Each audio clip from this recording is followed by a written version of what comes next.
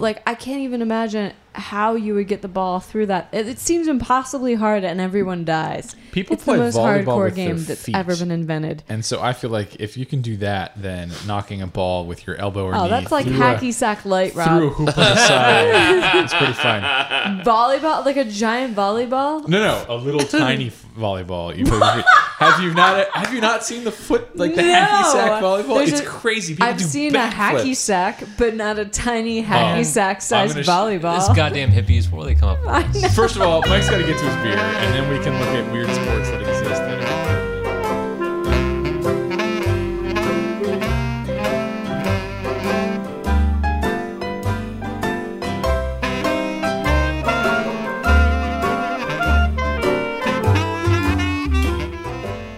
Hello and welcome to the Blind Tiger Podcast, your one-stop shop for beer news, reviews, and all things brews. I am your host, the man whose favorite word is regicide, Rob Fisher. With me, as always, is the man who swears he could pull the sword from the stone if only he could just be given the goddamn opportunity, Mike Albright. Returning from trips around the world, the woman so knowledgeable of Stonehenge she might just pass as a druid, Emily Landis. It wasn't built by druids. It was thousands of years before the druids. See? Damn exactly, people. And of course, the man whose audio wizardry is so impressive, we might as well call him Merlin, the man far, far too handsome for the Lady of the Lake, Jesse Clark. Today is September 30th, 2015, and we're recording episode 63 for Queen and Country. For more information on any of the segments from today's show, visit our new and improved website at www.blindtigerpodcast.com. Like us on Facebook, follow us on Twitter, or subscribe to the show on iTunes. Our podcast is available on Stitcher, and we have moved our entire catalog of episodes over to SoundCloud as well. We provide news, reviews, and just about anything involving brews. Don't miss out and subscribe today. This week, we are celebrating the triumphant return of co-host Emily Landis. Having returned from the land of royalty and Harry Potter, we welcome her back into the warm embrace of a wet fall, pumpkin beers, and drunken recording. What ho? In honor of her trip across the pond, we are going to take a more serious look at British beers you can get in the colonies. So throw on your powdered wig and best Cockney accent as we open the episode with the following question. If you were going to share a pint with the Queen of England, what would you drink and why? So, Mike, are you quite ready to go first? Or should we throw it over to Emily? No, I'll go. All right, so my answer, I think the Queen ain't no prissy bitch, and I don't believe she would pull any punches when it came to her beer beverage of choice. I think that we'd probably go to, some seedy pub somewhere and sit down right at the bar. She'd eye the bartender and go, "Oi, a pint of the black stuff. Sometime today would be nice." He'd bring back 2 dark malty beers, and we'd pound them back, followed up with another round, and maybe have a shot to polish off the night. I'm sure overall she's a classy broad, but when it comes to beer, I have a feeling she passes on those frilly drinks and goes right for the meat and potatoes. Nice. So you think she'd drink Guinness, a pint of the black stuff? Yeah. Ballsy. At her age, it's probably good for the health. No, that's true. Really? She's almost 90. Yeah. Good for the humors and what ails you. I don't know. She might have started out her life believing that there were 4 humors. This was an herb tonic when I was growing up. This was dinner when I was growing up. So, Emily, what'd you come up with? I would not go too strong with the Queen. I feel like I wouldn't want to ruffle her feathers too much. And one of my favorite British beers happens to be the Bluebird Bitter by Coniston Brewing Company. It's brewed up in the Lakes District. Lovely location. And it is just a wonderful bitter. So, we'd repair to a dark British pub with mahogany walls. And, we'd sit and get the Bluebird Bitter on cask. And it would be delightfully, of room temperature and quaffable.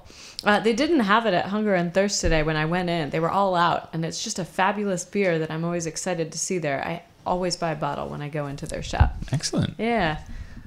I love how you had the whole authentic British experience, the dark corner of a 250-year-old, pub that's never changed. It's the same ownership for, generations. Sounds pretty nice. And bitter, that's a style you just don't see in the United States these days. No, Not too they're often. going to have to come up sometime soon. When are we going to have the bitter revolution? Yeah. We already had the Goza revolution. Calling the next trend now. Yeah, as things swing away from those giant IPAs, I wouldn't be surprised if people started taking a fancy to bitters. So IPA wasn't bitter? Differently bitter. All right. So Jesse, what did you come up with? All right. So, well, I was thinking of being more abrasive at first, because I didn't vote for this queen and go for one of the American Revolutionary, the beers from Yards. But I decided that in light of our venture to Hunger and Thirst, where we had some delicious Hill Farmstead, I was reminded of my trip up to Hill Farmstead this past summer, where I did have their Works of Love beer, which is brewed with Earl Grey tea. Ooh. And so for the queen, I would do a work of love. I would share this Earl Grey tea with her. That sounds delicious. beer. Was it good? It was interesting. I think it caught me off guard because it's like, wait, Earl Grey? Yeah. This is odd. Yeah, bergamot. Yeah, so it was a little strange, but it was only like, it was a very low ABV, like 3.6 or 4 or something like that. So it wasn't much, but it was flavorful for sure. I prefer my Earl Grey to be much higher strength than alcohol. Oh, really? Yeah. We should try to do an Earl Grey beer. That's a good idea. That's a good homebrew challenge. I've been wanting to do a tea beer from when I first started, because locally around here, meadow tea is always big, kind of around August. Big Amish tradition. I think brewing a beer of that would be really nice. Yeah, that rooibos, the red tea that you red would bought be me would be really good in a beer. You know, I think that would be great. Is if instead of it would be a neat idea. Obviously, everyone does their creative thing on February, but if it were more of like an Iron Chef, but an Iron Brew, like you have to there's a secret ingredient. You have to use that somehow to brew a beer. So it's all themed. So it all has these are all different takes of Earl Grey. I think the Lancaster Homebrew Club does that that Right. sort of thing. I heard at their last club meeting in August, they had a coconut beer challenge, which it was something that I recall Mike Albright doing quite well. He perfected his coconut beer over 4 different batches. That was a lot of fun. Several of which ended in tragedy. Oh yeah, Not quite tears, but Yeah. almost tears. No, there was and tears. Then the last when I one broke was, the like, fermenter, I think that's amazing. when I was about to break down. Yeah. I think that was the 3rd batch, Whoa! and it was going so well, and then the fermenter broke. It got emotional. Yeah, it did. It got emotional, and the 4th batch was so good, I didn't want to share it with anyone. I started squirreling away bottles here and there just so that they'd stick around. Rob was perfectly okay with that. I do just like coconut quite a bit. So Rob, what did you come up with? Well, I was going to say before that, I'm going to make the obligatory beer Earl Grey cold joke because if no one else does. Nice. Thank you. All is right with the universe now. Thank you. Yes, Wait, I I know don't much get better. this. Tea Earl Grey hot from Star Trek Next Generation. Oh God! That's Captain Picard's thing. If you had a beer replicator, what would it give you? I don't feel like Synthahol. Although there are days where I feel like Synthahol would be amazing because you get more beer under your belt in an evening without getting hungover. But That's what it's called, Synthahol? Yeah, that's what they drink. that's what they drink.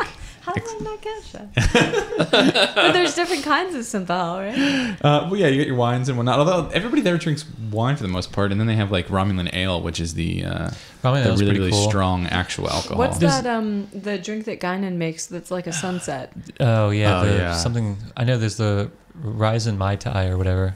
Yeah, But there is something. That's a It's deep like, cut there. I was a Emily. nerd. That's a deep cut. but there is a fancy drink called the something Sunset. Yeah, Yeah, you're right. I deeply appreciate all of your Is it knowledge like a of Rigel or Star something? Trek. And that might be. So for me, it isn't often that one gets the opportunity to shore up the friendly bond between two nations that share a similar people, a similar culture, and a similar history. But sitting down with the queen of such a prestigious country makes things all the more dicey. It was a nearly impossible task to select a beer whose ephemeral qualities perfectly encapsulated the diplomatic yet warm friendship betwixt two great states. A beer that would extend a warm, inviting hand of class, mutual respect, and a shared responsibility of stewardship of the entire planet, while at the same time complementing the fragility and respectability of the Queen of England, who will shortly enter into her 90s. It was in this spirit that I chose Tyrannina's Balling the Queen as my selection. Oh, This 100 IBU, 8.5% ABV double IPA would offer the rock hard strength and potency of the Ew. American craft beer world, God save the queen. while at the same time being crisp and refreshing enough to impart a warm and immediate afterglow that lingers on the tongue. A beer that seems made for intercontinental diplomacy. That was graphic. yeah.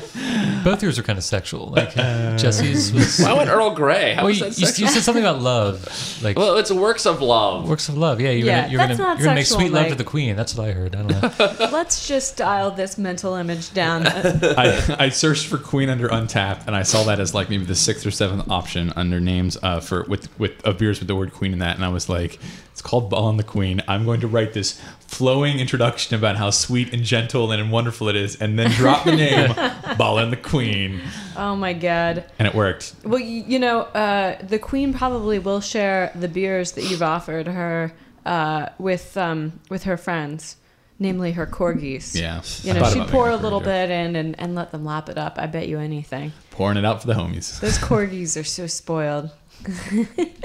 Not as spoiled as Chelsea the cat. No. True. Anyway, let's move on to a little beer news. Beer news. Mike, I think I got some local news. Yeah, Trogs is actually expanding production. So Trogs Brewery has been experiencing healthy growth year after year, and they are approaching capacity at their Hershey production facility. Already producing around 80,000 barrels per year, their max capacity is actually only at 100,000. Trogs is currently in the engineering phase to build more fermentation tanks, which is the main bottleneck to increasing production. If you have driven by or been to Trogs, you might have noticed large cylindrical silos standing behind the back of the building. These aren't for grain, but are actually where the beer is allowed to ferment, except for Dreamweaver, which employs that open fermentation tank located inside the building. With 20% growth every year, Trogs will need the extra capacity to not only keep up with sales in their current markets, but expand into new markets as well. States not currently being distributed to include West Virginia, as well as New Hampshire, Vermont, Maine, and Rhode Island. Personally, I say fuck those guys, but bring on more Nugget Nectar. I'd even consider knockoffs. So I was thinking about like different Nugget Nectars, and I was kind of playing around with the words. I thought maybe they could do a collaboration with Hershey Chocolate and make Nougat Nectar. Nougat. Ooh. Ew. Or okay, how about a crazy right-wing NRA sponsored beer called Nugent Nectar? It's got the stranglehold on me. I'd pour that out. Yeah. Oh. I'll give you the slow clap on that one. That was well played. Well played. I mean, good for them. That's awesome.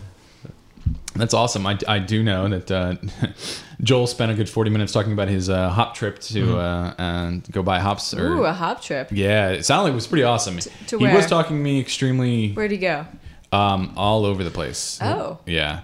It was a nice trip out west. I think Yeah, they were up Pacific in Northwest, Yeah, yeah. like Washington, Oregon area, Yeah. and it was from his perspective really, really cool.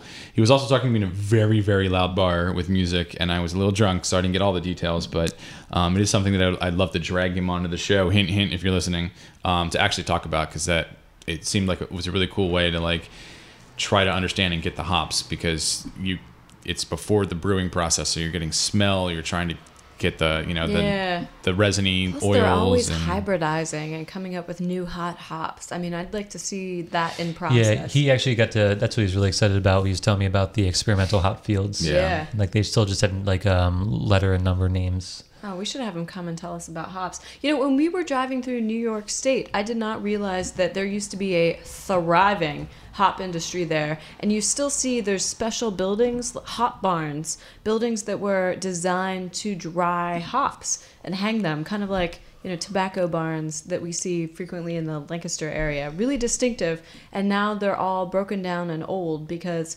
apparently there was a big hop blight, and all of the migrant labor that relied upon it was out of work for like at least 3 years, and the whole market just tumbled. No one's grown hops in New York State with quite the intensity since.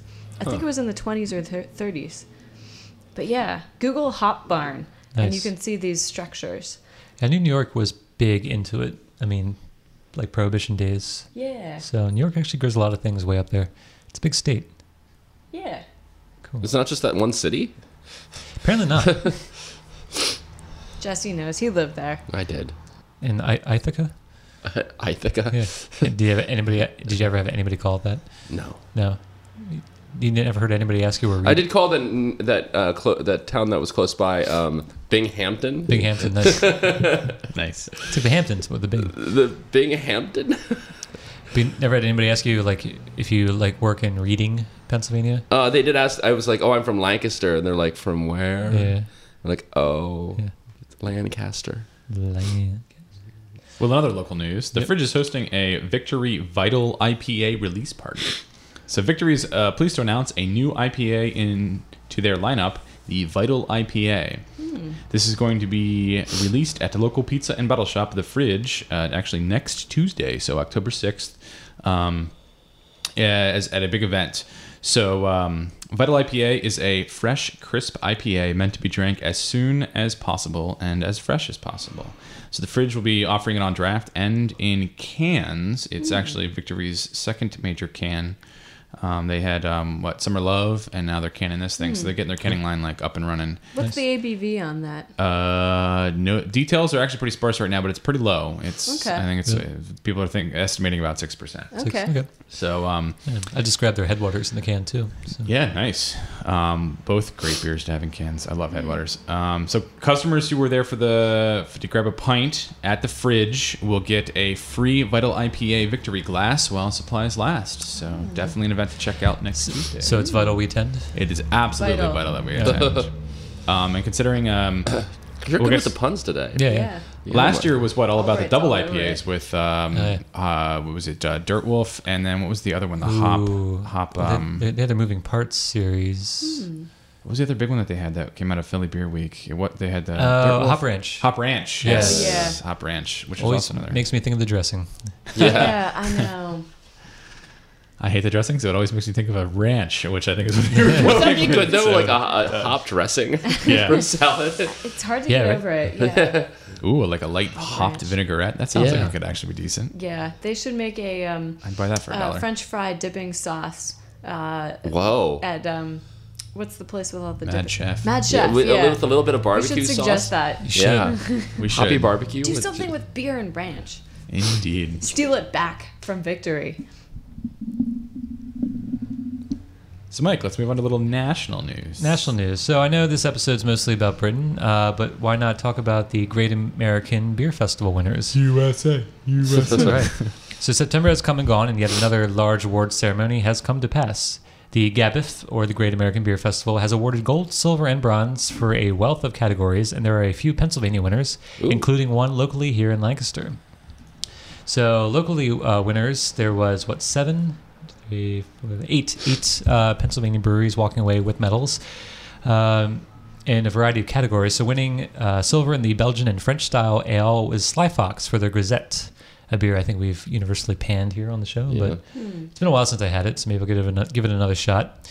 Winning the only gold Pennsylvania won was in the Belgian style fruit beer from Saucony Creek, located in Kutztown, for their reserve ale Peach and Ginger Saison. Oh, Which I interesting. think is an interesting definitely interesting combination. Peach and ginger. I mean, it's like you have sweet and you have that like bitiness of the ginger. I don't know if that would go well, but apparently they it does. kept it nice and sour with the peach. You know, that's a nice stone fruit flavor. Mhm.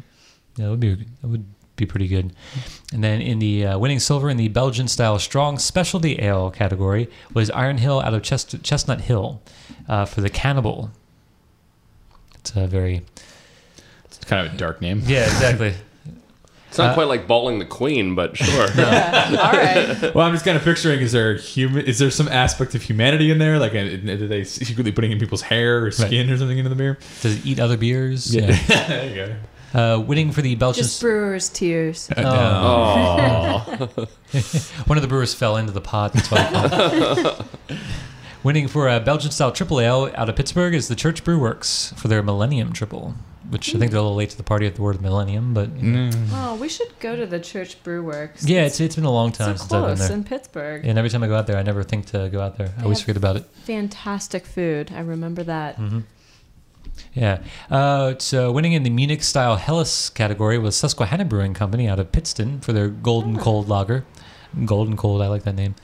Winning in just the specialty beer category was Marley's Brewery and Grill out of Bloomsburg for their Packed Dog Peanut Butter Ale. I'm pretty sure I've seen that before.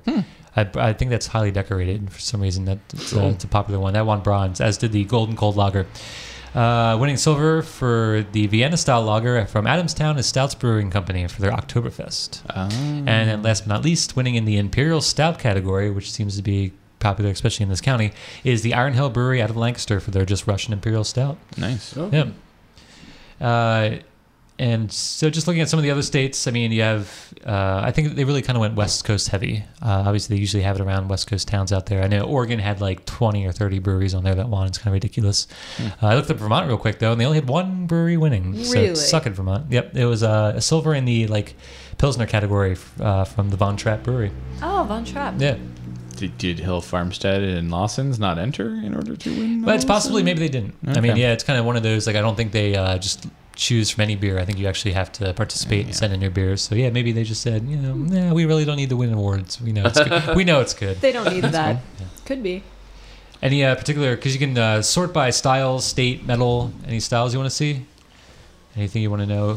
Well, I wanted to add that while the brewery itself is not native to Lancaster, a guy I graduated from high school and a friend opened up Lucky Envelope Brewing in Seattle, I believe it is, and they won third place for their Helles lager, Excellent. Yeah. which is cool. Who has a Lucky lucky envelope? Yeah. You send them away. You don't hold on to envelopes. Maybe it was received like, oh, this is a lucky. There's more than one type of I envelope. demand an origin story. Of all the things you could name a brewery after, Or maybe why it's a not that lucky type of envelope. It's envelope? like a sonic envelope. Like it's like how the sound happens. The tactic sustain release. You guys are not audiophiles, all right? Jesse would name his brewery after floor pillows. He has an obsession with pillows.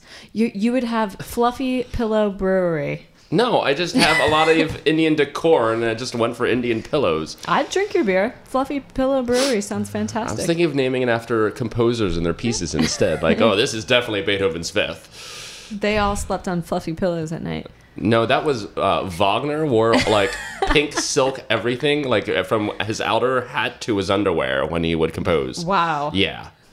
Total Well- pink silk. That's fascinating. No, it's not. He was a dick. You could get a custom-made pink silk bed outfit and lay your head down on a fluffy pillow while wearing it. I mean, I think that would be comfortable. Yeah. I don't know if I would want to compose in that.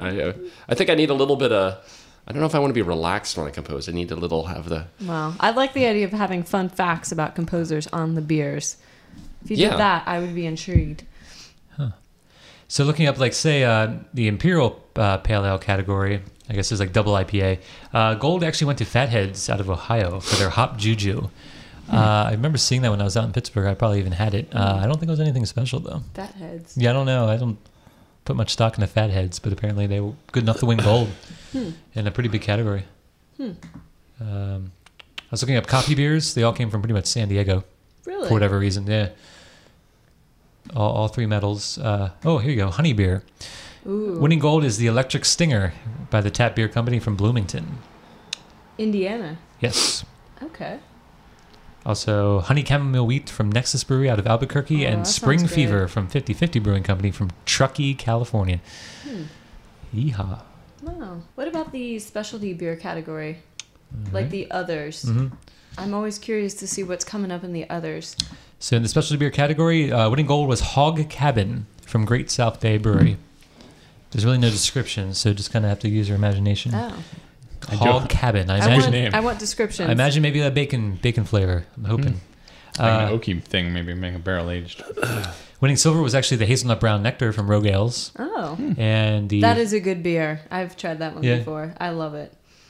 nice. And then that bronze went to that peanut butter ale from Okay. Bloomsburg. I thought there'd be more interesting things happening with adjuncts in that category. There might be, but they might be under other categories too. Like specialty beer, I really think is like we don't know where else to put this beer, and they have like so many categories now. Okay. Um, Have to take a look. Pumpkin beer. I guess it has really diversified. Oh, this is very fitting. So in the pumpkin beer category, nobody won gold. Silver went to a beer called Pumpkin Grinder, and bronze went to the Great Pumpkin Ale. So and no gold. Oh, wow. I'm fine with that. I feel like they do that every year just to make a point. Like, stop making these. Yeah. We don't want to drink them. Nobody wants to judge them. All right. Well, enough of that. We'll Oh wait, put do you a- have one more article? I do have one more article. Okay. Sadly, Lagunitas Brewing Company is no longer a craft brewery. What Oh, the? no. Yeah, apparently Heineken recently announced that they acquired 50% stake in Lagunitas Brewing. Yes. They sold out? Yeah. So by the Brewers Association definition, there are 3 things you have to qualify for in order to be a craft brewery and be recognized by the Brewers Association. Unfortunately, there's no legal definition, so you can kind of call yourself a craft brewery no matter what. But it's that you have to be small. You have to be under 6 million barrels of beer or less in a year.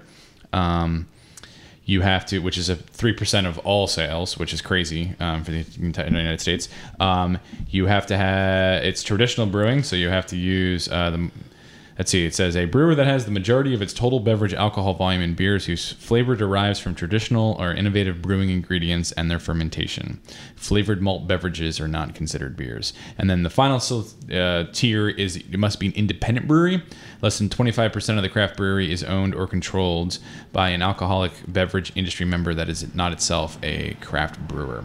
So Heineken obviously does not count, and Heineken isn't even the parent company. I mean, if you go up the food chain, I'm pretty sure Heineken's owned by AB InBev, which means Lagunitas is ultimately owned by AB InBev. Yeah. The good news is that Tony McGee, who is the founder of Lagunitas and current executive chairman, will stay where he's at, and they will keep their board and basically all their employees. The company will continue to operate as an independent entity. So it sounds like they're getting into sort of the same deal as like Goose Island. Is it just a distro deal then? Probably. Lots of cash. Yeah, and they're growing extremely fast. They are in 2015. They're estimated to have been selling 1 million hectoliters of beer. So what the hell? The article says. Well, that sucks. I don't know. They have 2. So they have 2 breweries currently. I still love sucks. Their original one in Petaluma, California, and the other one in Chicago, Illinois. And they have a 3rd one under construction in Azusa, California. So they're going pretty crazy. They're growing like crazy. So I guess they just needed money, and they wanted to have some distribution. So they're going out the door like crazy. They just want a little something in their pocket. Well, bad beer name so jokes. Lagunitas. That's a big one. Lagunitas sucks, and it's no longer just an ironic title. Lagunitas sells out in 2015. I wonder if we'll see others come. So Tony McGee said, quote, "This venture will create a way for Lagunitas to let Heineken participate in the growing craft beer category across its global distribution network in places from Tierra del Fuego and Mongolia to the far-flung Isle of Lagerhans. Lagunitas will share in the best quality processes in the world and enjoy access to opportunities it took a lifetime to build. This alliance with the world's most international brewer represents a profound victory for U.S. craft. It will open doors that had previously been shut and bring the U.S. craft beer vibe to communities all over the world." So I guess they want to go global. Okay. Well, if in 10 years all of the major breweries have bought out really good craft breweries, and some of them have gone global, gone big, sold out, and I go into, any bar and can get Lagunitas sucks, I guess that is not putting myself on the losing end of things. It's true. I would be pretty happy about that.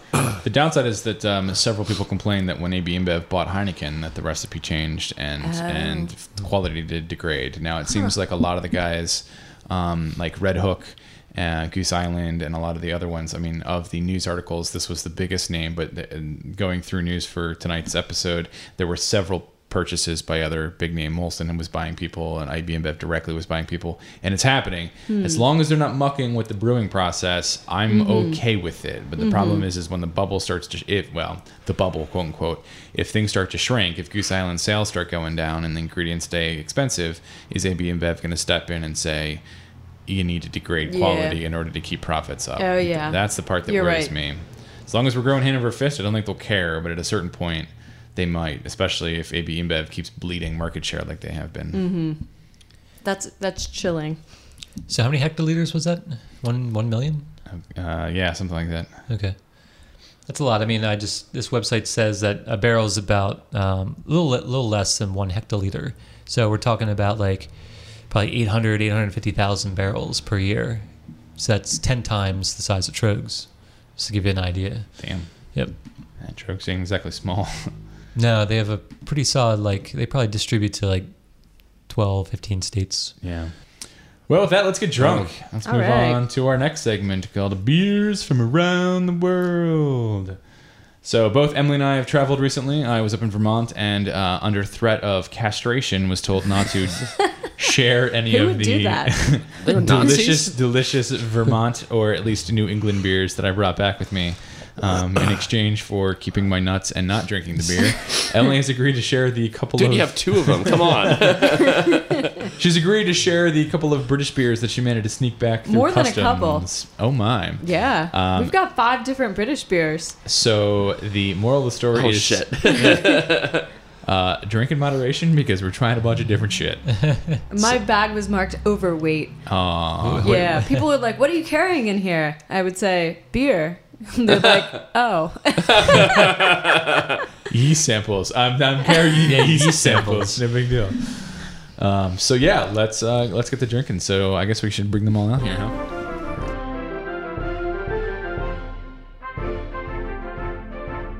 Beer from around the world. Beers from a galaxy far, far away brought home for your tasting pleasure.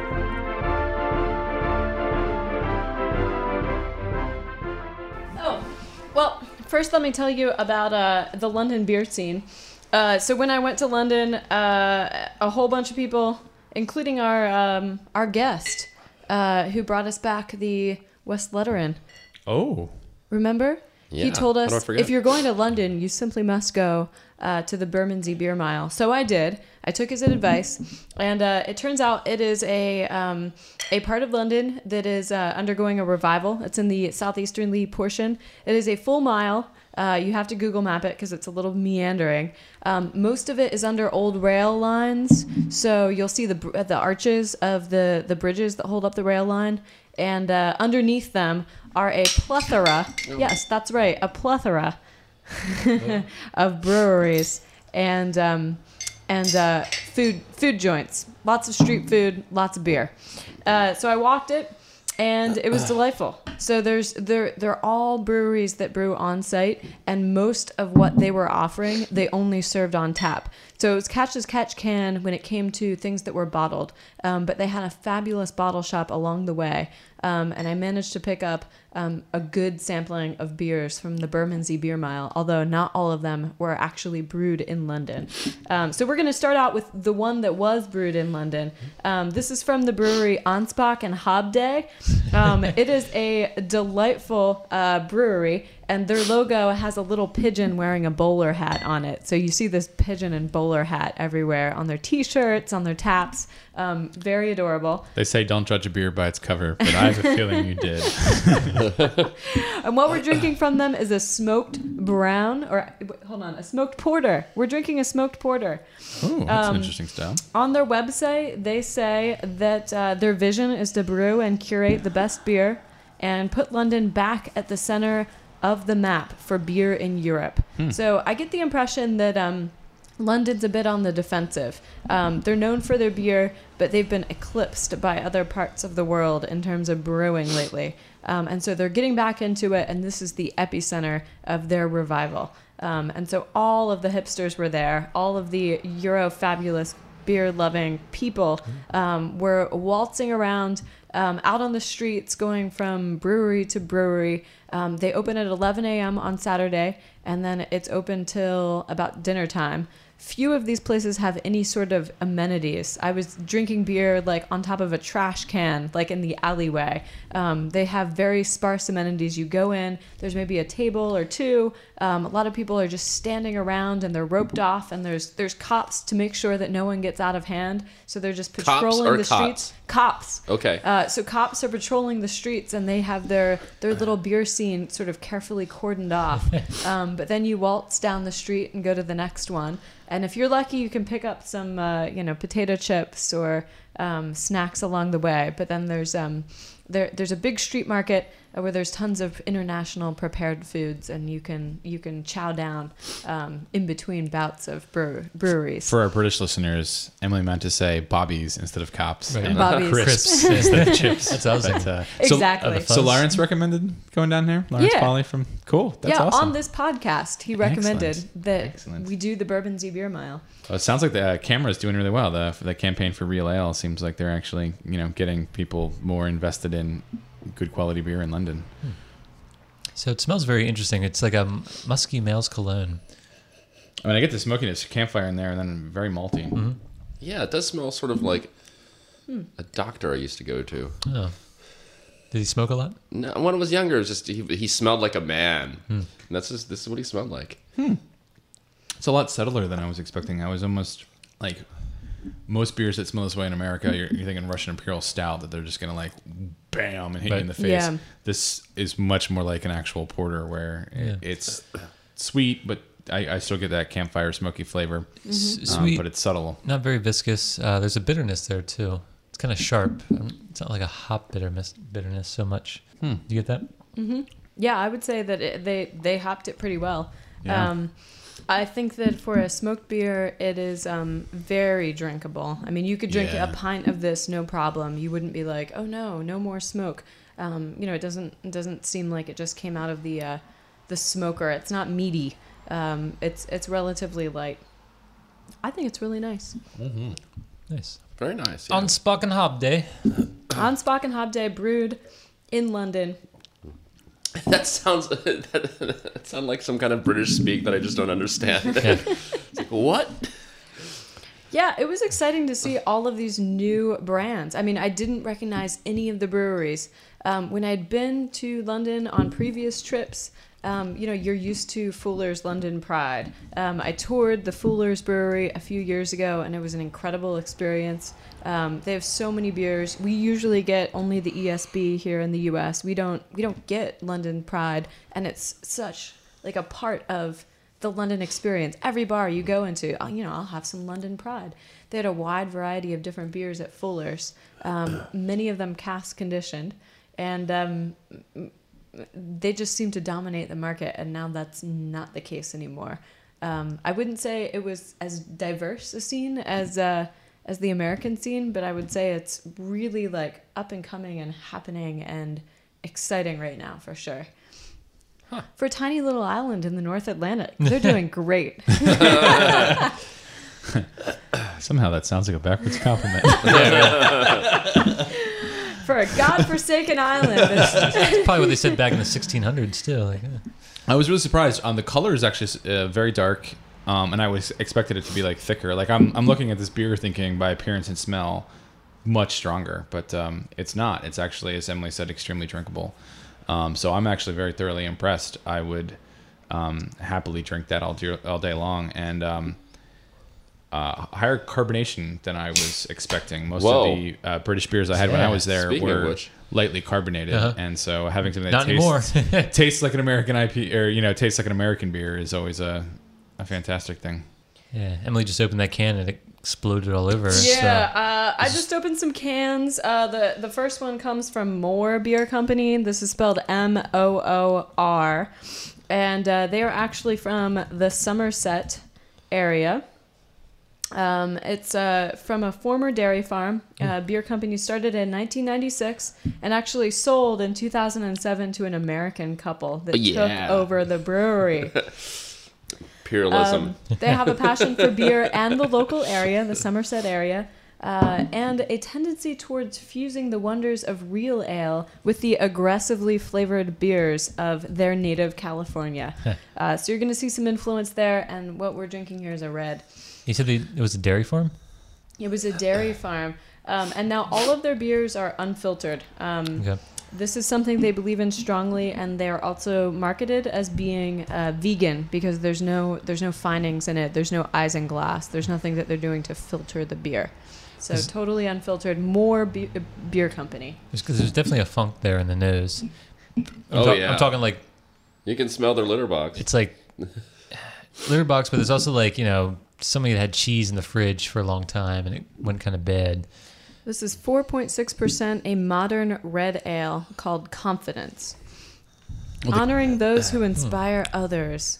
The packaging is awesome. Yeah. The can itself has some sort of like small little leaf pattern or floral pattern on it. Yeah. So it's like a very light... It's actually textured, yeah. Light gray on top of a gray. And then the label itself is sort of printed onto the can and feels very...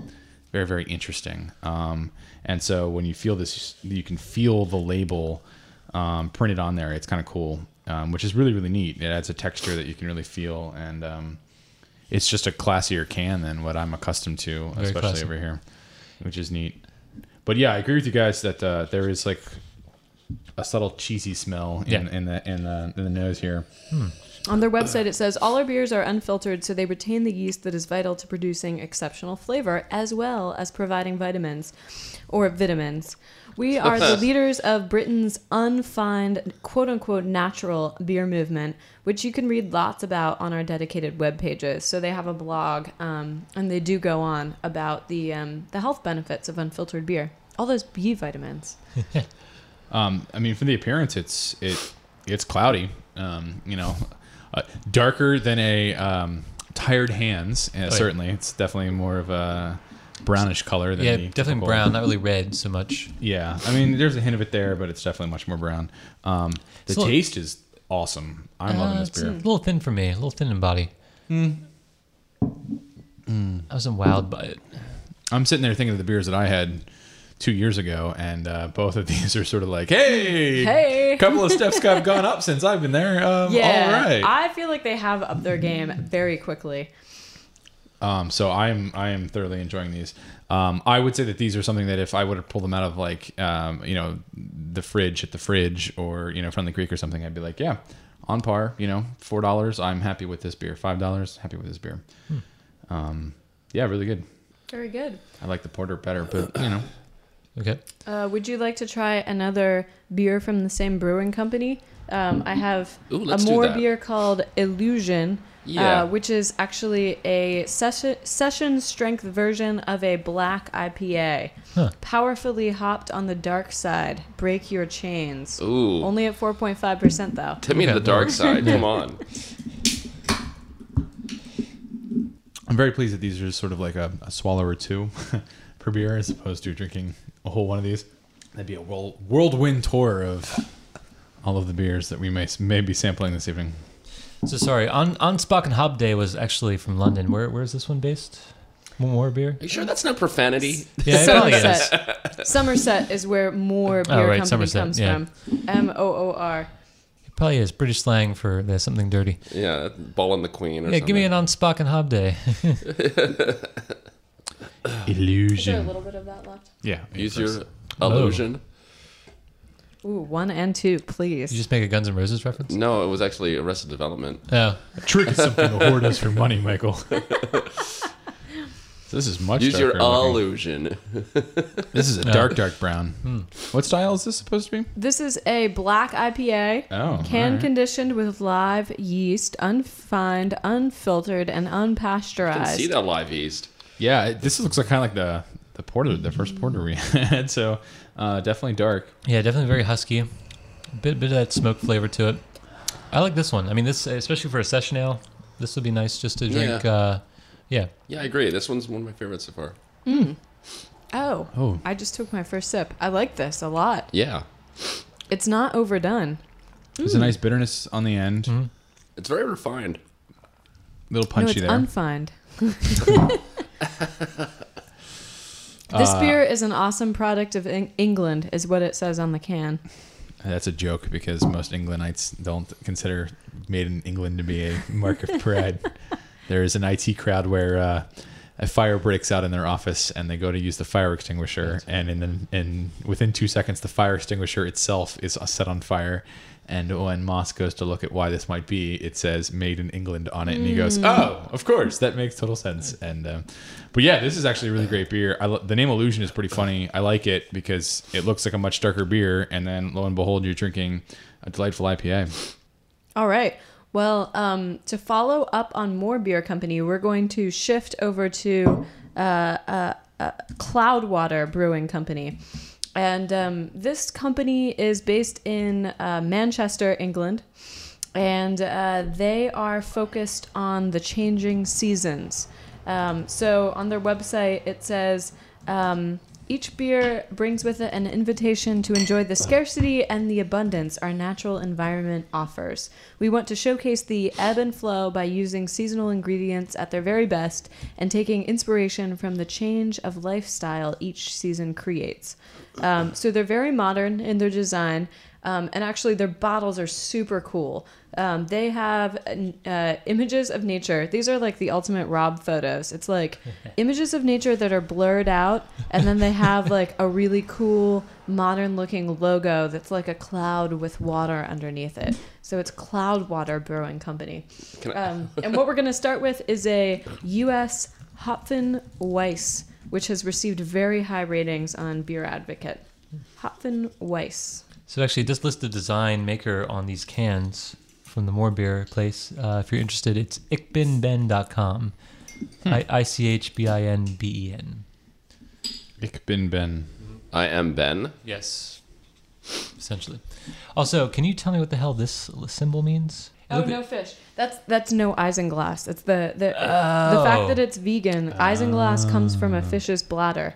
So there's a lot of people that are very concerned. If you talk to vegetarians and vegans, there's websites where you can check very quickly, look up the beer, and confirm that you can drink it or not drink it. So that's just like an upside-down fish in a glass with an X across it to indicate no isinglass. Because I got like the recycling logo. I got the pregnant women shouldn't drink this logo. I didn't understand what the glass with the fish sticking out of it meant with the little line through it, but that makes total sense. Ooh, this is funky. Cerveza. It's a corny smell in there. It's very, very light in color. It's also fairly cloudy. This is more tired hands look. Yeah, that is spot on, Jesse. A little more head, and I would have absolutely declared this as a Tired Hands beer.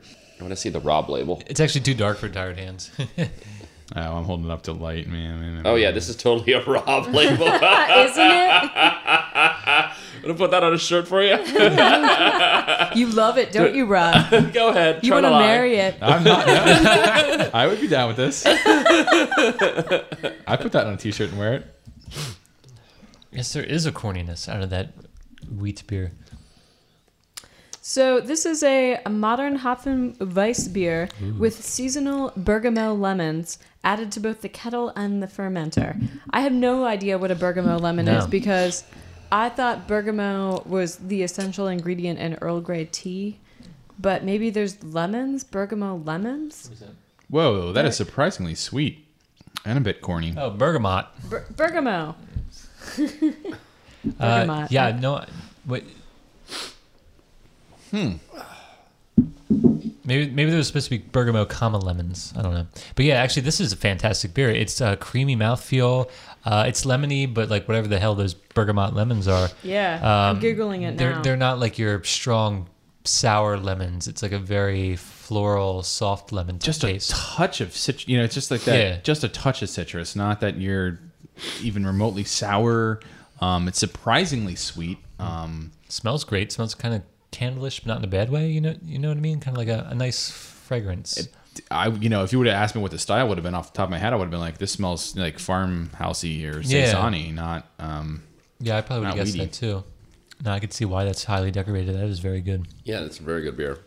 Is there still some left? Yes, there is. There's actually a lot left. Go nuts. Yeah, this is actually. You know what this reminds me of? New Glarus. When we had the New Glarus beers that Joel and Carrie brought back, had I think one of their we had one of their farm or saison-y farmhouse beers, and it reminds me quite a bit of that, which is a high compliment because I really enjoyed those beers as well.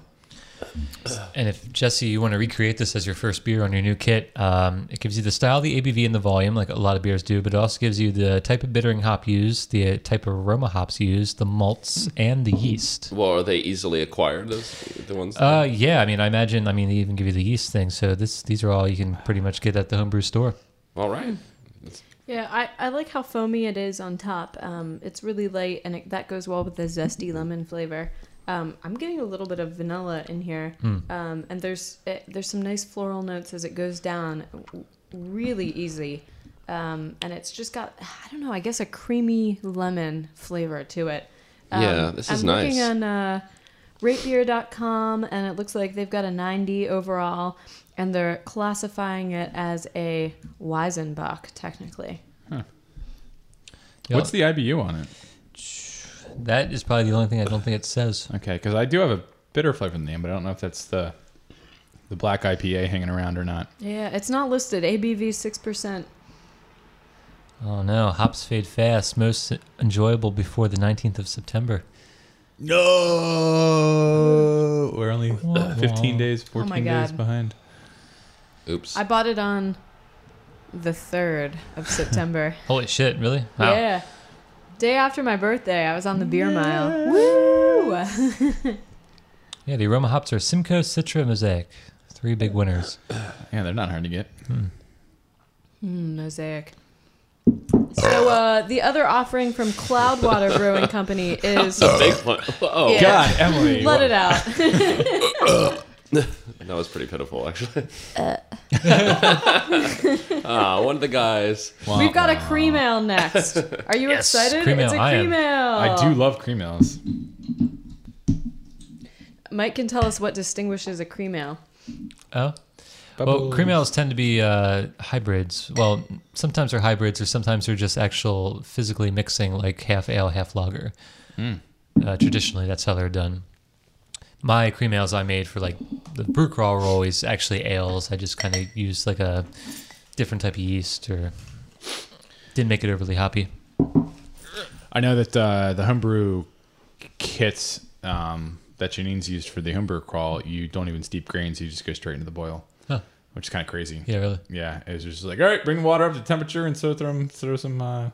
You just put liquid malt extract in with the hops, and then you're good to go. So it's interesting that you don't actually really start with a wort base. You just kind of hit the boil. It's already there in concentrate form. Well, it's nice for time. Yeah. And it's good for beginner brewers because you don't have to worry about temperatures and maintaining a temperature to steep the grains properly. Which So is when also a big win. when she did her cream ale, did she cold condition it? Because I mean, it is considered like an ale, so it's like the top fermenting ale yeast. But there has to be a period of lagering or cold conditioning to achieve this style. Yes, but not intentionally. Because she did brew it as it was getting colder. So it did get colder in my basement to allow for that sort of lagering process, but I don't think that was necessarily intentional. I do need to get a fridge for my basement to lager beers. So is I've the never done it. beer technically called Summer Range, or is it just cream ale? That is their like summer seasonal range. So they classify all their beers according to the seasons, and then they're in and out. Gotcha. So they don't brew anything year round. That's their shtick. Oh. It's a cool. It's kind of like an anti-shtick. Yeah. Oh, that's very light in color. I like that. Yep. Now this is a Tired Hands color. Very, very yellow. It smells like beer. This is very Getting nice. a little bit of a hoppy smell in there. A little bit. Not No, much. I definitely get some nice like citrusy hops on the nose. That's the hop advice. Where's the So the bittering hop in this is also Pearl. The aroma hops are Citra, Amarillo, Eldorado, I love Eldorado, Mosaic, and Centennial. Malts are Europils, Clear Choice Pale, Clear Choice Extra Pale, Flaked Torrefied Barley. Wow, this has a really interesting flavor to it. This is actually more traditional. I'd say this is actually very cream ale-like. Kind of reminds me of whatever cream ale 6 Point does. I forget which one they call it. There's a bit like a sweetness layer that then totally gets washed out for a nice bitter. Yeah, it's nice though. It's light.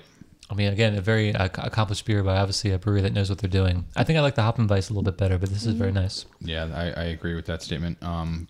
It actually finishes, now that I've had a couple sips, very bitter, which is interesting. Wouldn't have expected that quite so much from a cream ale, but when it's in your mouth, there's like an interplay, a complexity there that I actually really like. And then it's like, whoa, where did this sort of hot bomb come on the back here? Yeah. I think cream ales have to be up and coming. I mean, they're such a delicious beer. They're rarely off for me. Like I would say I like 95% of cream ales. I'm always like, yeah, there's kind of like a cereal, like flakes. Did you get that? Like a cereal flavor in them? You mean like a cornflake or something? Yeah, there's like a little cornflake flavor, Yeah. but not in a like mass produced like kind of way. I just Not a get General Mills type of way. It's kind of a creamy flavor mixed with a cornflake flavor. No, I kind of agree with that. I get the cornflake sweetness, and then I get like a creaminess, and then it goes out to a bitter flavor. Yeah. And it is kind of interesting. I'm noticing like the flavor profile like change in my mouth over time, which is actually pretty cool. There's a nice complexity there. Right. the other beers were, the flavors that they were, but this actually, it seems to change a little bit over time, which is cool. Yes, as people kind of swing back from the extreme IPAs into the ale realm, the solid ale realm, it's like, oh, there's so many things that you can do with ales, and cream ales are one of them. I just hope it becomes a more kind of attractive thing. Like, yeah, I'll have a cream ale. Wacker just went on tap this Sunday at Capital Day with a cream ale that they think will be a regular offering. I think it's one of the best beers that they've actually made so far. It was very tasty. I was a little bit too hungover to truly enjoy it, but yeah. It was very tasty. Same here. Yeah. I hope it sticks around. I do as well. I mean, they are planning on, at least assuming it sells relatively reasonably enough, to make that the Capital Day Cream Ale, going forward forever. Yeah. Which is a very nice touch for... Forever. It's an official holiday. I hear next year people, city employees will get a day off work. The mayor is talking to the unions. He made no strict promises, but he's Really? going to talk to the unions. Matt pressed pretty hard. He did not get the subtle hint of I don't have that authority, but I will attempt to make it happen. So yeah, it was pretty funny. We caught up just in time as they were at the mayor's house, and the mayor came out. It was pretty. There needs pretty to be a adorable. parade. Well, they marched from Tellus up, and then they marched back. So I think Joe from Tellus would be super happy with a parade. I think he'd love to shut it down like the King Street Saison and do that as like a Capital Day festivities. But this year was sort of the Ken Matt's celebration, bring 250 people to Tellus to do this, and if so, then next year it'll be bigger and better. So Did it bring 250? it brought a lot. They played Celebrity Lancaster Jeopardy, and that back room in Tellus was pretty damn packed. The problem is they had a very loud band. That was a wonderful band, but I think most of the people who were hardcore Capital Day fans were pretty hungover from the night before. So I was sort of like, I'm going to stay in the back, and I'm going to go in the other room. I'm going to go home a little early because I was roughing it after having woken up to the hair of the dog that bit me in Hill Farmstead terms. Yeah, my God. I was not feeling it after all that drinking. It was a hell of a weekend. It really was. Well, Yeah, my birthday and all, you know. You got called out. You got the shout out. Yeah. You got Indian food, cookies, an ice cream bar, all the beer you could drink for free. Happy you did belated pretty well. birthday, Jesse. Thanks. Well, I hope you've enjoyed this little taste of England. Clearly, their beer scene is up and coming. We've sampled from Cloudwater Brewing Company, Moore Brewing Company, and Ansbach and Holiday Brewed right in London. I do have to say that I was on the lookout when I was in Ireland for more beers to pack into my suitcase along with the sweaters. And I was disappointed. In every case, Guinness was the way to go. It really does taste better over there. It's true what they say. And it's just delicious. And when I did venture further afield and I got the local craft beer, it was underwhelming. I remember being in Galway and I was like, what craft beer do you have on tap? And they're like, we have Galway's Hookers. Apparently they're boats, they're hookers. These distinctive boats that are docked in their harbor are called hookers. So I was like, sure, apprehensive all of a sudden. I'll try one of Galway's hookers. And it was so-so. So I got scared off and I stuck with the Guinness. I do understand that there's some microbreweries that are coming up in Ireland, but their scene is a little bit behind England. So hopefully in the next couple of years, we'll start to see it creeping up. Yeah, my understanding is that they are trying to fight to get back to like every pub every town having their own little pub that does their own little craft beer, but that it's been really hard to fight Guinness because they have such a stranglehold on the market over there. Yeah, it's so delicious, and it's like being un-American to not go with Guinness over there. It's like being un-Irish. You're like, well, why? Why would I do that? When we drove by the one of the Guinness breweries, the guide was very emphatic about how much people loved their HR policies. When you had a job with Guinness, you had a job for life. It was good paying, great benefits. They were a company that took care of their own. So you were proud to be part of it. You were proud to go to the bar that had the Guinness sign out front. And I think all of the art and the adoration is partly the taste and partly their lovely family policies. Huh. Yeah. That's very nice. It's very very wholesome. heartwarming. Yeah. Yes. I mean, Guinness is a good brewery. I mean, it's good beer. I'm not going to really complain. It's just, you know, I mean, it's better than in England. I don't know if you, in every bar that you went into in London, you saw that Foster's was sort of the mainstream beer on tap there. Oh, I And ignored that that. sucks. Yeah, I mean, obviously you should have because Foster's is not a great option. But that's what I was really shocked by. It wasn't like there's some British beer that was. I mean, they have some that are mass market brews, but it was weird that Foster's was freaking everywhere. Yeah. Like the Budweisers of England was Foster's. That's I just noticed the Crazy. Fuller's London Pride everywhere. well, yeah, that too. But I just felt like, well, maybe I saw it more striking because it was Foster's everywhere, and I'm like, that's not even Yeah. British. What the hell, you know? I'd be like Yeah. having Molson in every bar in the United States is really weird. Yeah. Oh, hey, I did want to ask you guys what you think of cask beers. You know, they're usually warmer than regular tap beers. 55 degrees Fahrenheit is what they're supposed to be served at. Unfiltered. You know, in England, it's definitely the norm. Mm-hmm. Most beers are served from cask. A lot of these new breweries mixed it up. Some were solely cask. Others were a whole mix.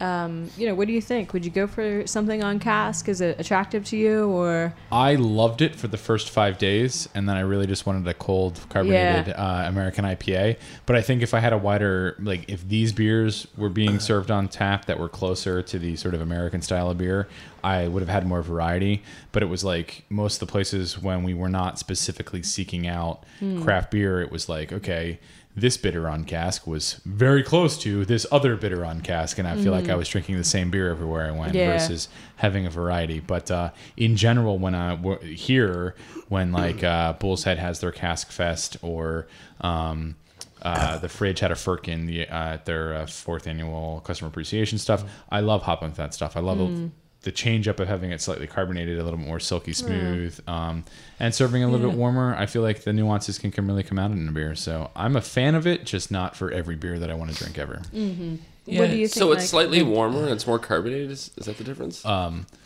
Generally, it's less carbonated. Oh, less carbonated. Yeah. Huh. So instead of being served at like 45 degrees, it might be served at 55 degrees. And it's less carbonated and it's unfiltered.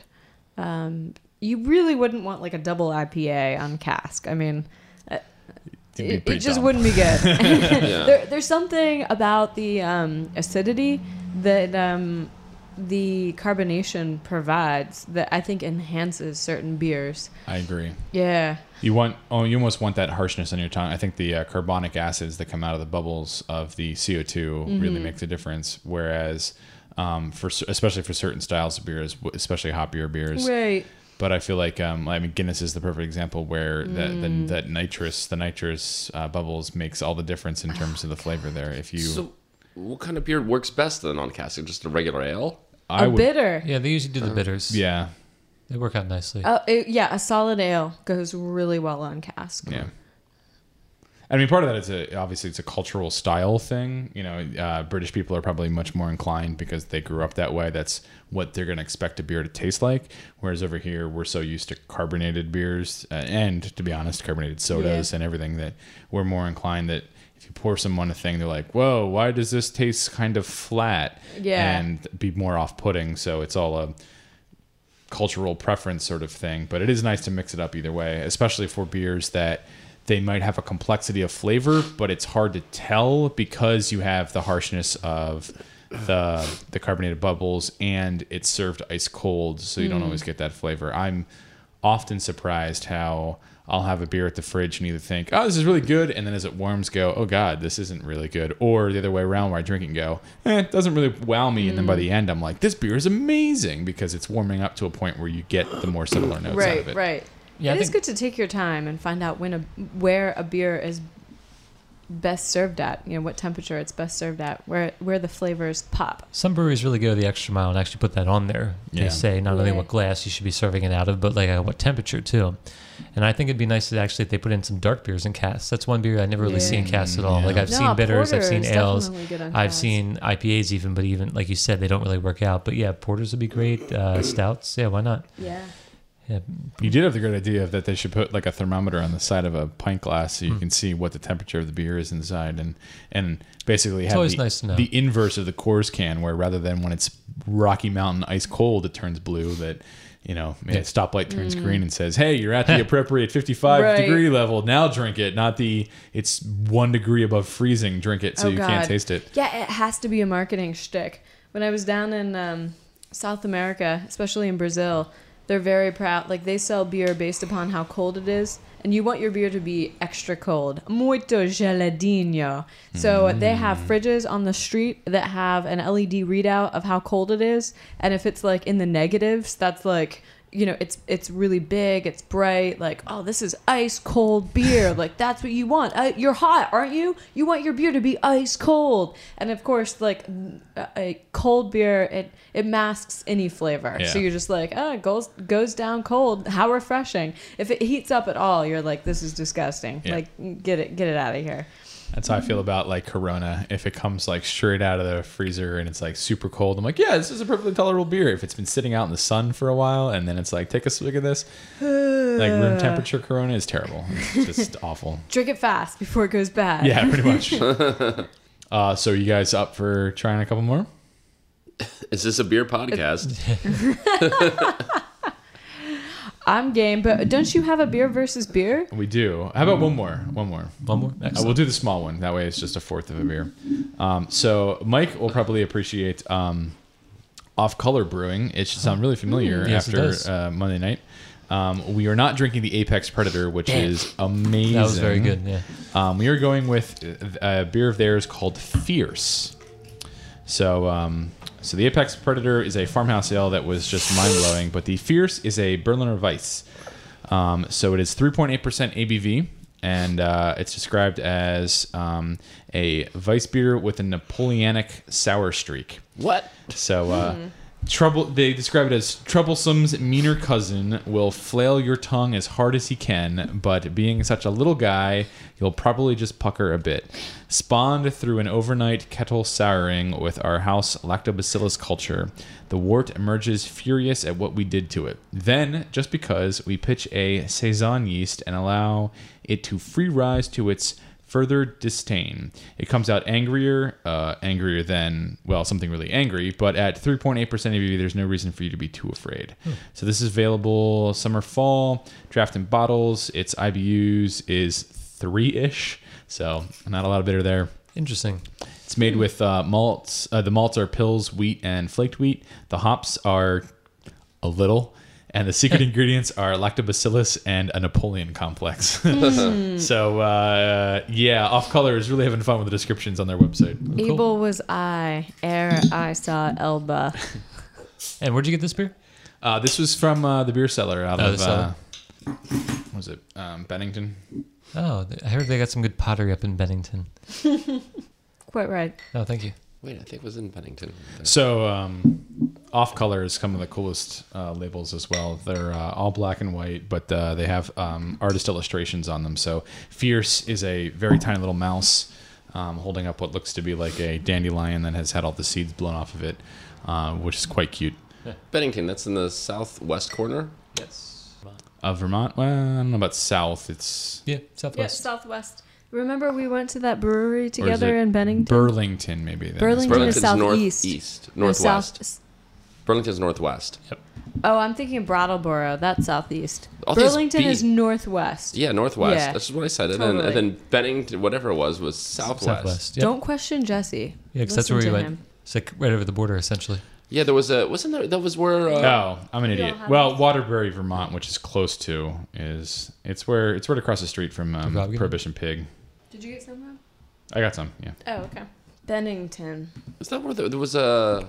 It's a little outside of Burlington in Waterbury, which is where the Prohibition Pig is, close to the Alchemist and all that jazz, which is sort of central west of Vermont. So if that's the border here. Yeah, that's probably So yeah, I screw up Bennington and Burlington all the time. So yeah, that's it's great. This looks exactly like a Tartan Spirit. It's very clear, but it's very light straw color, very light yellow. Not a whole lot of head. I just like touching this label. I mean, it's a very pretty label, but like, did you actually like feel it? Oh, can I feel your It's label? like silky paper. The smell on this is definitely interesting. Production values are so It's a important. nice sound when you rub your fingers across. It does, yeah. Rub your fingers across that. Oh, yeah. Smooth as a baby's bottom. I was talking about the. On the podcast, audio we just go response, from but- sensual high to sensual high. If it's not in our mouths, it's on our fingertips. I'm tired of tasting beer. I just want to feel up the vessels they come in, like this can. It's very tactile, this podcast. So there's a very unpleasant smell with a very sour smell behind it, which I actually really enjoy. But We all took E before the show. This Why don't we have these can feels pacifiers? so cool. I'm not so much drinking it as I am experiencing it. I don't think I have enough disco balls in this room for that. wow, for a Berliner Weiss, that's actually really subtle. Yeah, it is a subtle Berliner Weiss. It's really on the down low. Yeah, like you don't need any syrups for this. I wouldn't really call this fierce. I mean, Well, I think that's the joke, is that Okay. it's got the Napoleonic complex, blah, blah, blah. And they're saying a that little it's fierce. super angry, but it's not actually. It's why it's a little mouse. This is actually super, sour, but very refreshing. Yeah, it is refreshing. This is a beer I would have like a whole pint and not be like, I am suffering to get through the end of the glass because it's just too sour. This is actually really drinkable. Life is good. Life is so good on this podcast. Cheers. And for a sessionable, like a 3% ABV, this is practically watery. Might as well be rehydrating right now. yeah, right. This is actually really good. I do love my sours. Yeah, the off colors doing some pretty good things. Yeah. Illinois, right? Yes, that is correct. Yeah, the Apex Predator was really great. I got it for $1 off. Chicagoland. Good old happy hour. Yeah. So I had a couple of these beers. I wish I would have grabbed the Troublesome, their Goza style beer, but I don't think they had it on the shelves at the time. Not a fan of that smell, but the taste is quite delicious. Should pair that with your Munster cheese. It's actually a really nice palate Oh cleanser. my god! When I went to Hunger and Thirst, I was gonna get us some cheese, like British cheeses to go with the British beers, and they closed at 7. I was like, You bastards. yeah, you bastards, give me your cheese, all of your best cheese. Did you just do like a Boston accents for We should British? do more cheese pairings with I beer. agree. Jesse's on board. All right, it's half the podcast. This is certified. I mean, if we just want to, eat some cheese, it just, in between beers, while drinking beer, it yes. just goes so well. Because when I go home to the little lady, what I really need is to be drunk and smell awful for me. eating What are you terrible talking about? cheese. Cheese smells delicious. And you Some could bathe with beer. cheese. You should just put it on your hair and work it in. Oh my gosh. All those B vitamins, super nutritious. Oh yeah, Megan wasn't lying. My grandmother had said that she used to wash her hair in stale beer. Like she would wait for her father to be done, whatever, and then wash it because she was told it was good. You guys said it is, but I think she was. My grandmother's a little nuts at times. Yeah, she washed with Maybe it. she's ahead of her time. I'm scarce. She just took the beer into the shower and drank it to not seem Yeah. like the raging alcoholic that she was.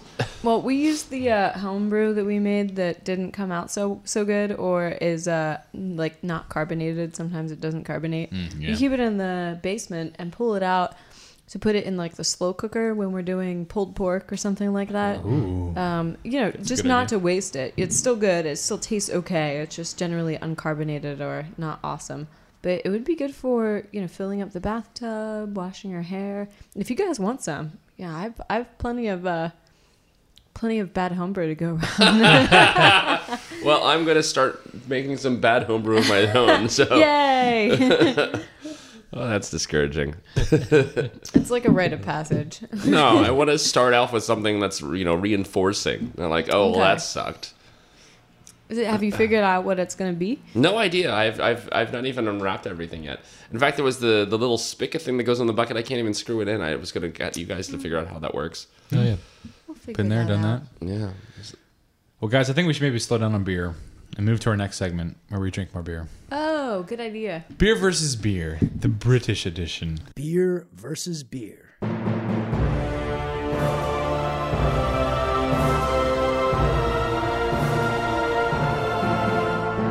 Mike and Rob select the finest beer to pit in single combat for champion beer. 2 beers enter, 1 beer leaves.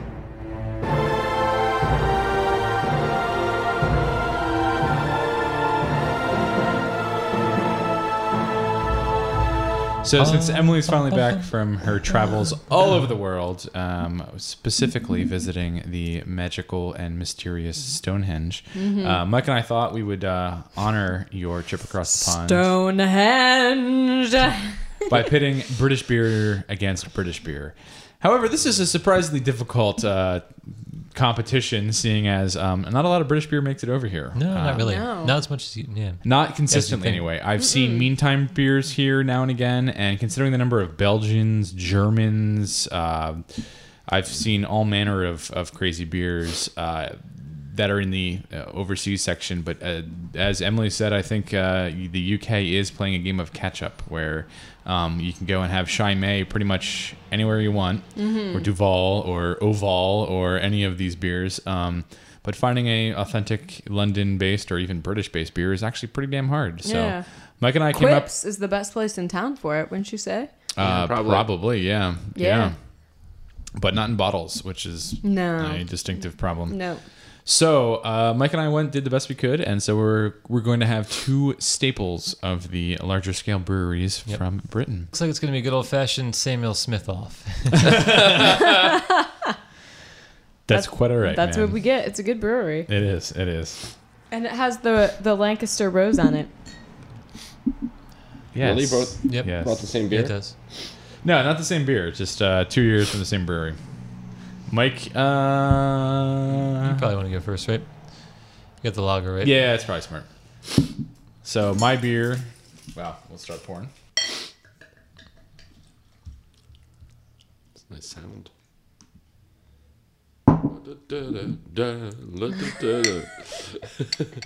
And they do live well.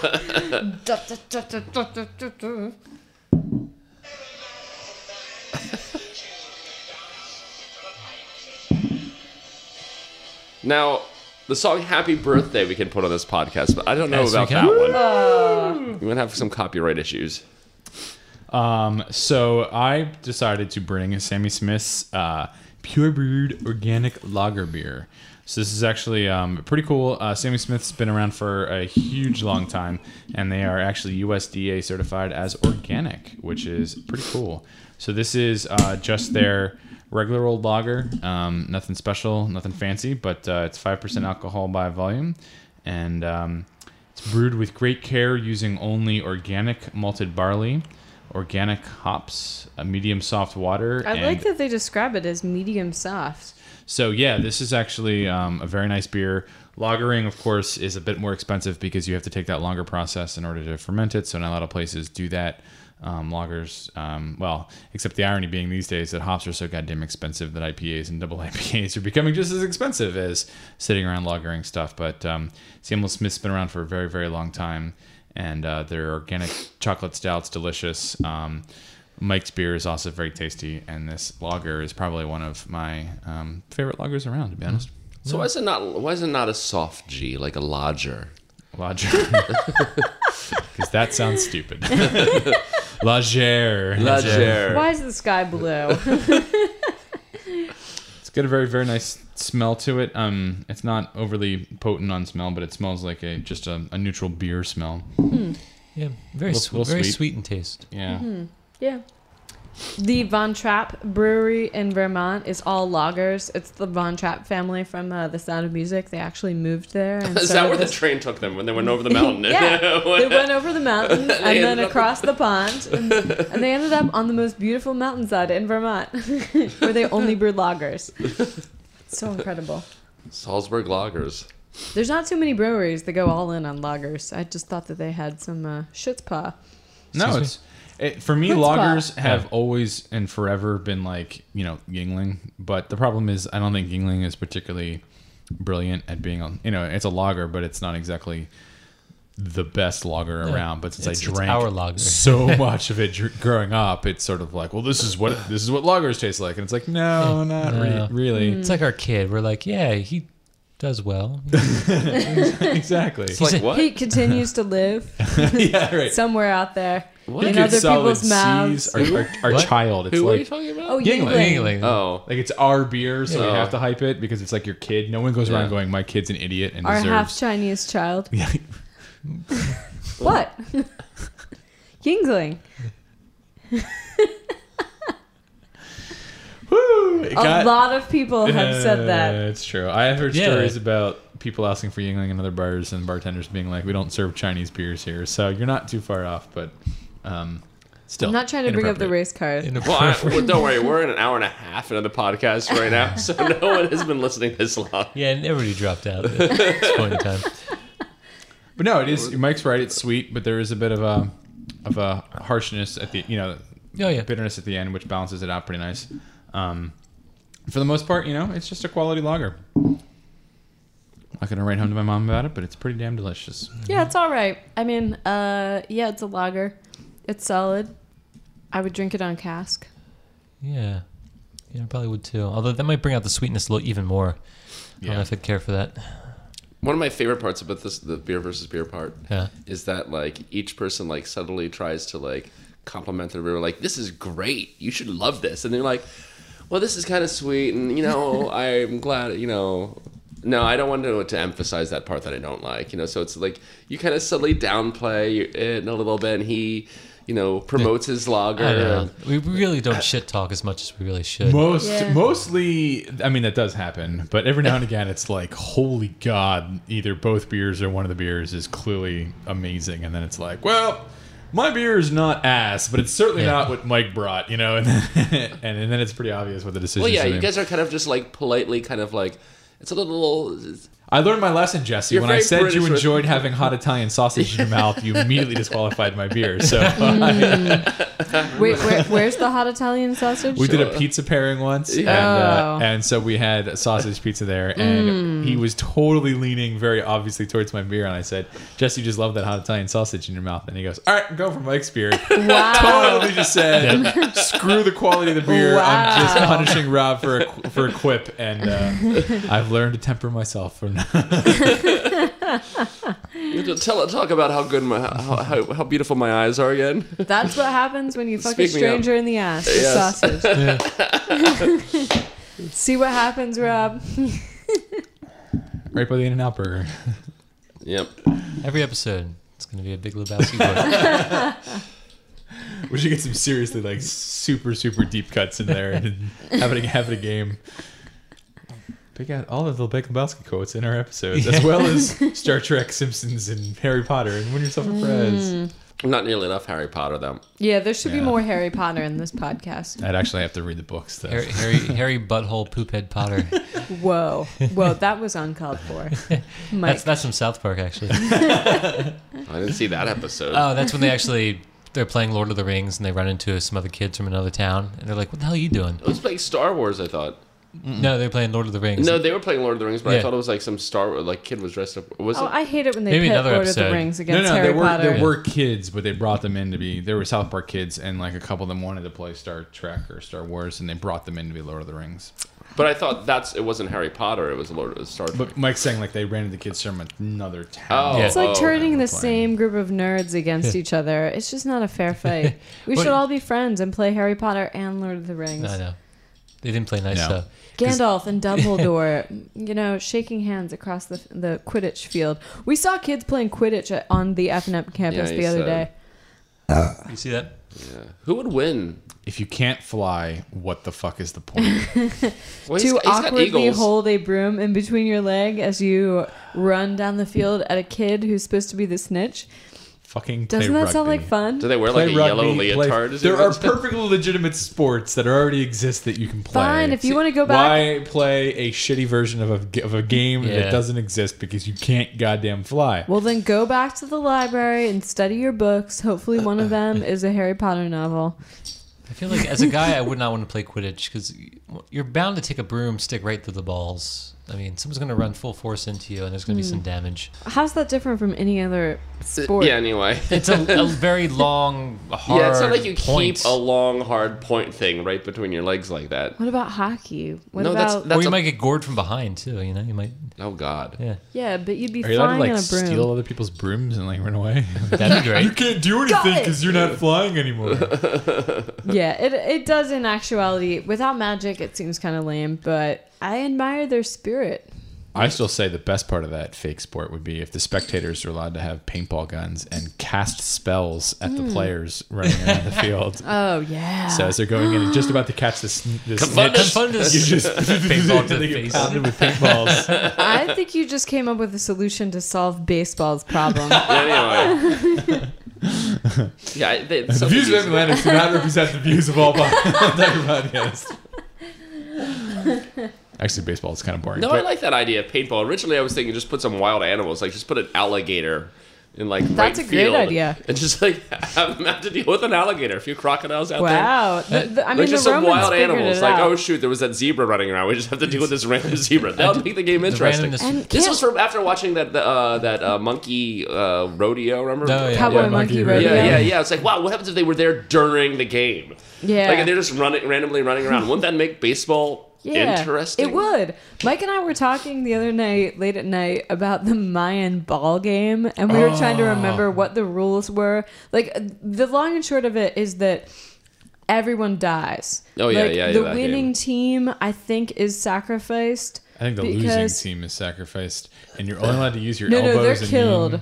The winning team is like sacrificed to like the great god. They die Because, honorably. Yeah, they won. But no, they killed the winners too. That's why I was just like, it's the worst game in the world. And also it's got that weird like vertically oriented like hoop Oh, yeah, and that the was ball. something. Like I can't even imagine how you would get the ball through that. It seems impossibly hard, and everyone dies. People It's play the most volleyball hardcore with their game that's feet. ever been invented. And so I feel like if you can do that, then knocking a ball with your elbow or Oh, knee that's like through hacky sack light, through a Rob. hoop on the side, it's pretty fun.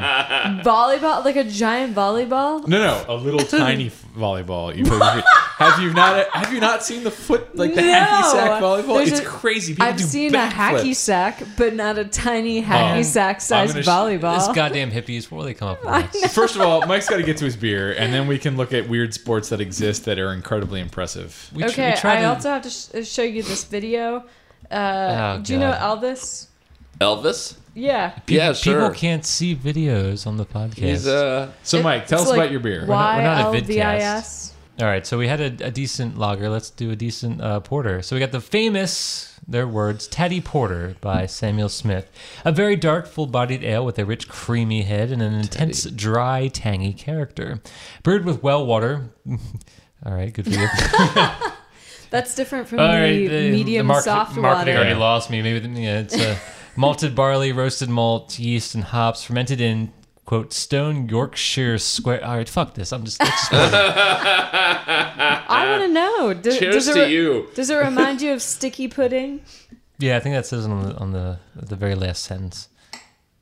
Come bring me a sticky pudding. Come bring me a sticky pudding. Figgy. And bring it right here. I feel like I still have should- lager in should I there. give you a half and I'll half? share with that. Share with that. Oh yeah. So very dark. We won't stop Are you until ma- are you we making get a black and some. tan? We Black and won't tan We've stop reached until that we point in get the night some. where we're just let's- Yeah, it's, I've combined the Taddy Porter with the lager. It's happened. It smells very sweet. It's a very dark color, nice chocolatey head. being drunk by porters in the fish, meat, and other produce markets. Well, that's very apropos. They're great together. Jesse, you might want to compare both of them and then Is that compare your the beer? combination. This will be my entry. Okay. That'll be your entry. Okay. We're both drinking York beers, by the way. York. Yeah, they're Samuel Smith's from Yorkshire. They're York- white York- roses. Yorkshire. Oh. Yeah. Not York, PA. York, PA blows. Yeah, when I was considering the Yards Revolution beers for the beers with the Queen, I did not go with them because it reminded me of the York baseball Yeah. team. Yeah, York So it's can like, suck no, my I'm not dick. even doing something from Philadelphia that reminds me of that. Oh, there's actually a very nice toffee flavor to this. Yeah, it's very, very light. Uh-huh. The mouthfeel is very light. It's I don't know. I like it, but it's definitely a porter. People ask what's the difference between a porter and a stout. It's this is a good example of what a porter should actually taste like. Where Yeah. take a stout and watering it down seems too derogatory. No, stouts are usually drier. That's a good way to put it. So I But don't there want to are make it sweet seem like stouts and milk stouts and dry stouts and Yeah. Irish stouts. When you get into it, there's a whole spectrum. That's true. I think it's just strength. So it Right. goes back to when beers were brewed and it was all the same wort. and they were just doing first runnings, second runnings. So like the strongest beer would be the stout. It used to be called like extra strong, those things, just because of the intensity. So Yeah, sweeter, there was 60 more to shilling. ferment. Viscous Yeah. was the word I was looking for. It's less viscous than Right a on. stout. I Yeah, think that's what I'm looking for. absolutely. So this is actually highly drinkable. Yeah. I was looking for maybe like a chocolate flavor, but I think toffee is really where you're coming for. And it's sort of the primary flavor of here. Yeah, You get definitely nice a creamy toffee flavor. Good dessert beer, actually. malty sweetness. Yeah. Uh-huh. And then Emily's bringing a latecomer combination of the Black and Tan, which, while it may seem disgusting, actually Black and Tan is really popular. In fact, Yingling's Black and Tan, which is a combination of their porter and their lager, is very, very. I don't think anything high-selling. happens in this beer. So No, Mike. I was giving it to you to try. Is it neutral? Yeah, I think It they're just uh, it just neutralizes. good. You try it, and you're like, wait, where Yeah. did any of the flavors go? Yeah, it just cancels each other. Did I tell you about the time that I convinced Pete to give me a pour of all of the Lancaster Brewing Company beers in one glass? Yeah, isn't that interesting, Rob? It just goes away. wow, that is really fascinating Like none of the beer. It didn't happen. because I really like Yingling's Black and Tan, and that is like the closest thing to water that I've had in a beer. I mean, really, it is. It is like the color white of beer. It's really weird. You It's, should just wash your hair in it. That's all it's I'd be good comfortable for. with that. So how did that all of Lancaster beer go? I thought it was really quite good. I thought it was better than many of Lancaster Brewing Company's beers individually. Oh snap! Yeah. Yeah, I think it the views of really. Em Landis do not resent. Save the honesty for 103 minutes into the podcast. Better than like the sure bottom 10%. I found it to be surprisingly drinkable. Janine would agree with me. You can ask her about it. We actually ended up drinking all of it. Although Pete was disgusted. He was like, "I'll do this for you guys," but after one sip, he was like, "Buh, buh." Yeah, I can imagine. It tasted like a Celtic hog. Ew. Now is that like No, bacon or ham or it tasted sausage like or a Celtic milk hog. That's what it tasted like. Yeah. Interesting. Well, Jesse, it's not really up to Emily to decide how gross combining 17 beers together is. It's up to you to decide, of the 3 beers you just had, which one you find superior. All right, so I think I like Mike's more. Yeah, I'm gonna go with Mike. I have to agree. I also agree. So we're all in agreement. Woo! Taddy Porter, the famous Taddy Porter, wins. As porters go, I think it's a fair representation of a porter, but definitely probably not my favorite as like a strong contender for like what would be the best porter that I've had. It's better- like a it's better than I dessert remember. porter. It's so Yeah. toffee. I mean, it really is like, best in small portions or with like a creme brulee Yeah. as a dessert. Yeah, creme brulee would be very nice. Plus, it's got that gold foil on the top. You can't go wrong with that. It's true. That's what drew me to this beer the first gold time. It's like signifies fanciness. one of the first craft beers I've ever had. I was like, wow, gold foil. It must be good. No, you gotta go for the silver, like the delirium tremens. Then you're really. I think that's, knocking well, it over. they got the blue foil too. Oh, that's right. Maybe it is blue. Again, I think that's what drew me to that beer too. I was big into foil beers in my early days. First out is this in beer is last. $20 and has foil on top. And you know it's gonna I be was good. sold. Awesome. Well, congratulations, Mike. It's a good win. Thank you. Basically, I want to tell all the distributors out there who may or may not be listening that you need to bring more British beers to America because it was pretty hard to find. We'd a like to selection. appreciate the beers of your godforsaken island, Yeah, but I can only exactly. lug so many overweight luggage pieces back to the United States. We're gonna have to start an international beer smuggling syndicate in order to get good beer over here. For heaven's sakes, that was hypothetical and in no way should be considered a serious statement. I'm glad we take ourselves so There's seriously. been so many disclaimers. Yeah, we're just gonna get a rowboat and like, all right, we're gonna bring it across the Atlantic. Our thousands of listeners are totally offended, and they're going to sue us, Rob. I'm gonna call that rowboat the USS Titanic. And, Yes. we'll see how well that goes as we try to circumnavigate the globe. Anyway, that's it for today's show. Thank you for listening to our obscenely long, incredibly drunken ramblings of our British Beer Festival. While the Great American Beer Fest is awesome, the Great British Beer Fest is also equally impressive. And if you're ever in London at the time that it's going on, I seriously suggest you check it out. Join us next week for another exciting sample-sode. We haven't quite figured out exactly what we're going to do, but I think it'll be amazing. It may just be part 2 of all of the goddamn beers from all over the goddamn world. So thanks for listening, and as always, keep on drinking even British beers. That's today's show. For more information on today's podcast or to subscribe to the show, visit www.blindtigerpodcast.com or look for us on iTunes. Send comments or questions to show@blindtigerpodcast.com. To suggest or request a beer for beer versus beer, or to ask a question for Homebrew 101, email show@blindtigerpodcast.com. Thanks for listening and keep drinking.